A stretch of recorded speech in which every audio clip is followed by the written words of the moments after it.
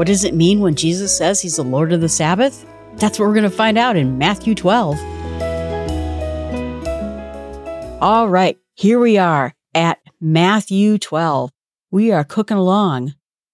So Matthew 10, Jesus calls his disciples. Matthew 11, he starts to instruct them as what he wants them to do. This keeps going now in Matthew 12, where we're going to talk more about what Jesus means when he talks about himself and what's to come. After the initial instructions that Jesus gives his apostles, they go into a grain field on Sabbath and they are hungry. So they started picking up some of the wheat heads and rubbing them in their hands. That's how you can eat them. So they all started doing this, and the Pharisees saw him. I'm like, what are they doing in the wheat field? But they saw him and said, what you're doing is not allowed on Sabbath. And first of all, what they were saying was not true, because actually Moses allowed people to do this. This was done in the past. And not only that, the Pharisees, because the Pharisees love rules, created like levels of work. This is work you can do on a Sabbath, and this is work you cannot do on a Sabbath. And you know what? Getting grain to eat off of a stalk is. If they were to use a reaper, like a tools or implement, that's not allowed. But this is allowed. And even if you don't own the field, you're allowed to do this. And he's saying, and this is where he's going to get in trouble with them, quote, I tell you, something greater than the temple is here. And if you had known what this means, I desire mercy, not sacrifice. There's that Hosea 6:6 comment that he said before. You would not condemn the guiltless. Jesus is guiltless. For the Son of Man is the Lord of Sabbath. Meaning the Sabbath is celebrated for him. He is declaring himself God at this point. And that was not going to go over well with the Pharisees. So he points out, there's a man with a withered hand. And so he asks them, is it lawful for me to heal him on Sabbath? And it points out that even in Sabbath, if your sheep, your animal falls into a pit, you would pull him out. You can do those things. And so he says to the man, stretch out your hand. And of course, Jesus heals him. And at that point, that was the end. The Pharisees were ready to destroy him. There, like I said, were laws about the Sabbath that they established about what you could do and not do on the Sabbath. And treating people medically was a thing you couldn't do on Sabbath. I mean, it's just amazing because Sabbath, again, was a day of rest for people. It was a day of rest to commemorate God in creating the world when he rested. But even when I grew up Jewish, and you probably heard my Small Steps with God podcast, I wanted to read a book. I wanted to sew something. I pretended like I knew how to sew when I was a little kid. And my family wouldn't let me. You have stoves that are for the Sabbath that you can turn them on before the Sabbath starts and cook your meal, and it will turn itself off after a period of time because it would break Sabbath to turn off your oven. Did God mean all of that in Sabbath, or did he mean it as a time of rest, a time with people? But instead, the Pharisees created these rules. I mean, you couldn't even pray for a sick person on Sabbath because I suppose they thought, well, that's our work. So if you ask us to pray for something on Sabbath, you're asking us to work on Sabbath. This is just not what Sabbath was intended for. And Jesus is telling him, I'm the Lord of Sabbath. And then he quotes to them passages that were coming from Isaiah. And he talks about this passage from Isaiah 42, 1-3, where it talks about God and how he's not going to fight. He's not going to cry. He will talk to anyone who will hear his voice, and people are not going to listen to him. And it says, a bruised reed, he will not break. He is going to get abused by the wicked people. And even though he is going to be a smoldering wick, it will not be quenched. And at the very last of that passage says, and in his name, the Gentiles will hope, the not-Jewish will hope. The next part comes in as a very interesting passage, one I've heard a lot of, even when I wasn't a Christian. So a man was demon-oppressed again, blind and mute. They brought him to Jesus, and Jesus healed him. And people were amazed, as they're always, is this the Son of David, again, the Messiah? And the Pharisees again say, see, he's doing that through the devil. And because Jesus knows their thoughts, he says that can't be. A kingdom will not stand when it's divided against itself. the demon are not going to be brought out by the devil because they're on the same side. But he casts out the demons through the Spirit of God, the Holy Spirit. So then he goes on and he says again, whoever's not with me is against me. Whoever does not gather with me scatters. If you're not collecting the harvest, you're scattering the seeds. He says then about every sin and blasphemy will be forgiven. And blasphemy means slander, revile. It's a very big word. So when he says every sin and blasphemy, every slander, every reviling, everything will be forgiven. If you blaspheme against the Holy Spirit, you won't be forgiven. The idea is that the Holy Spirit, the giver of life, the giver of faith, this is not just rejecting faith or rejecting life. This is slandering. This is saying evil things about the Holy Spirit. This is almost like a level of hate and despising the Holy Spirit that is beyond, I think, what most people hear about. I know that a lot of people feel that what blaspheming the Holy Spirit means, but I think it is a whole degree of evil directly against the Holy Spirit. He says, if you say something bad about the Son of Man, you will be forgiven. But if you speak ill of the Holy Spirit, you won't be forgiven in this age or the age to come. Talks about the fruit again, about how a good tree has good fruit and a bad tree has bad fruit. We've heard this before. Brings up the vipers all over again, that these vipers say these horrible things, these evil things that come out of their mouth, and it shows them what evil things are inside of them. A good person has good things coming out of them, but an evil person has evil coming out of them. And that's what he's telling them. It's a very direct message that what you're saying is evil, and it means what's inside of you is evil too. And that on the day of judgment, everyone's going to give an account, and every careless word will be justified. And every careless word they speak, they say something out of turn, they'll be forgiven. But because your words are not just a careless word, you will be condemned.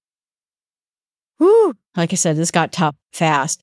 And then the sign of Jonah. Everyone talks about the sign of Jonah. He calls him an adulterous generation. We think back again, Hosea. Hosea was talking to his people as being like his wife, who's a harlot, who was sleeping with all sorts of other men. He was making the direct analogy, which was true in his own life. You are looking for gods everywhere. You are looking for someone to sleep with spiritually, religiously. You are adulterous. You keep going on and looking for everything else, but you're going to see there's no sign here except for the sign of Jonah, the prophet, because he was in 3 days and 3 nights in the belly of the fish. Jesus will be 3 days and 3 nights in the earth. He explains what he means by this. The men of Nineveh rose up and repented after this. Something greater than Jonah is right here. Jesus is here. The queen of the south, that's the queen of Sheba, who came all this way to hear the wisdom of Solomon. And I am wiser than Solomon. I'm greater than Solomon. So he is saying, and this is all going to happen likewise. And he gives this analogy of these unclean spirits finding an empty home and then goes out and finds 7 other unclean spirits, one more evil than the other. And then they live there. And that the person is going to be worse for it because the first spirit was bad, but everyone after that was even worse. And that's what's going to happen with this generation of evilness. It is going to go from bad to worse. And at the end of this chapter, then Jesus' mother and brother stood outside and wanted to speak to him. And Jesus said, "Who is my mother and who is my brother?" A very famous speech. And he holds his hand out to the disciples and saying, "Here is my mother and here are my brothers. For whoever does the will of my Father in heaven is my brother and sister and mother." When you're against the Bible or you're against God, everything he says, you take against it. And when I've heard people describe this, it's like, oh, his mother has been nothing but kind, did all these burdens for him, and he basically shuns his own family. He's not shunning his family. He is inviting everyone else to be a part of his family. He is making his family bigger.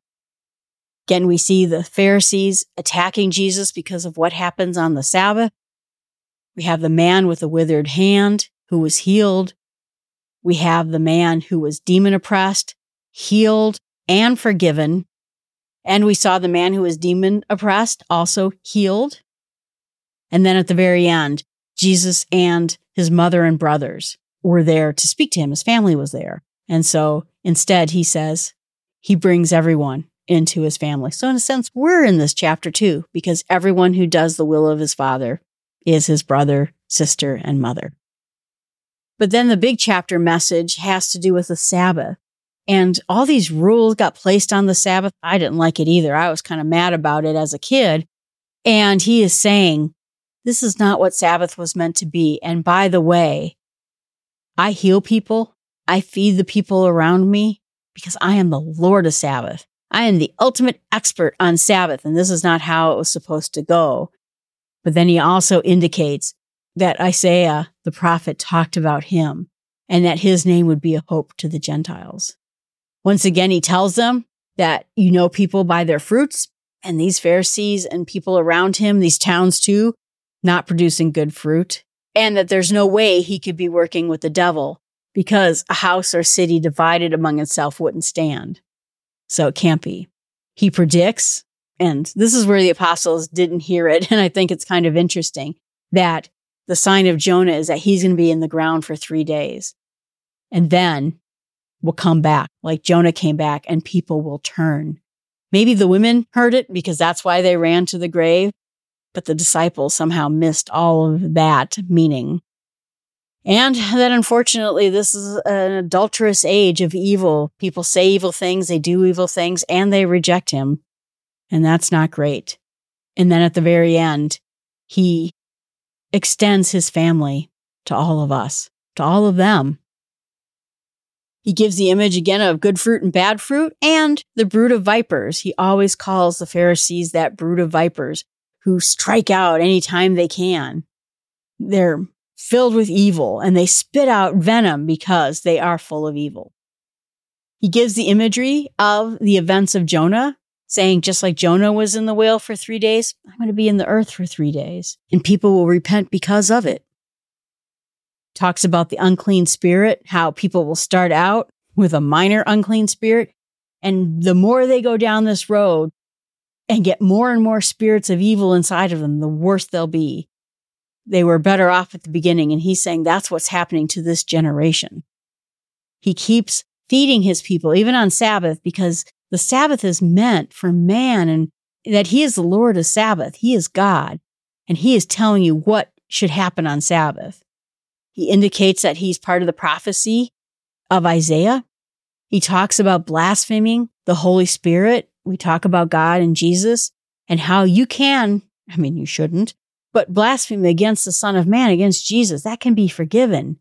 But when you revile, lie about, blaspheme against the Holy Spirit, there's no forgiveness for you.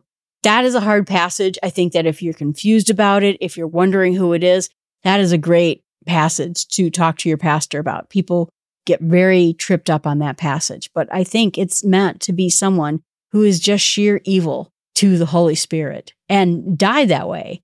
Who never came to repent of it but anyway, talk to your pastor about that one. That's a good one to share with your pastor. And that he wants us to know he is going to go on the ground for 3 days and come back.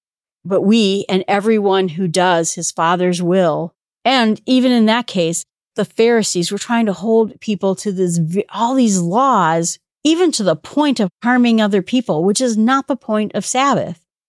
Because again, they won't pray. They wouldn't heal, all these things that they wouldn't do during the Sabbath. But people, this sheep that falls into a pit, we would rescue them. Why aren't we doing this for our fellow mankind? But at that point, the Pharaohs became hardened and decided to conspire against him. And that some of us will have good in us because of the Holy Spirit. But those of you who don't will say evil things, have evil in their heart, have evil spirits in their heart. And as Jesus calls the Pharisees a brood of vipers. But in the end, if we do God's will and asking for forgiveness and the things that Jesus tells us to do, we will be his brother, his sister, and his mother. I think my meditation for this chapter has to be over Sabbath. As a kid, I was resentful towards it. I was mad about it. And as soon as I no longer had to do those things, it stopped. I'm not doing Sabbath anymore. And just because I became a Christian doesn't mean that I should ignore the Sabbath. Maybe I need to take a more balanced view of Sabbath and consider it more. For my prayers, I pray for the people who are taken by evil spirits or have evil thoughts or even go to the extent where they may blaspheme something. It's a terrible direction for people to go. And more than anyone, they need our prayers. And what I want to share with people is I want to share, of course, the fact that Jesus includes all of us. Who does the will of his Father in heaven are his mother, his brothers, his sisters. That's amazing. Something that I think is attractive to everyone, regardless of whatever the apostles encountered. The mean towns, the people who would turn them over to governments for punishment. Same thing with all of us. What we lose in a family with other people and our relationships with other people, we gain with Jesus being part of our family now. All right, everyone, we made it through Matthew 12. I hope everyone's enjoying the podcast. Please remember that you can always email me at jill@startwithsmallsteps.com. And the website is finally moved. I have the domain for the Bible in Small Steps. I need a little bit of time to get that website up and running because as it turns out, running a podcast 3 times a week is a lot of work. So it will come up. I'll let you know when it's done.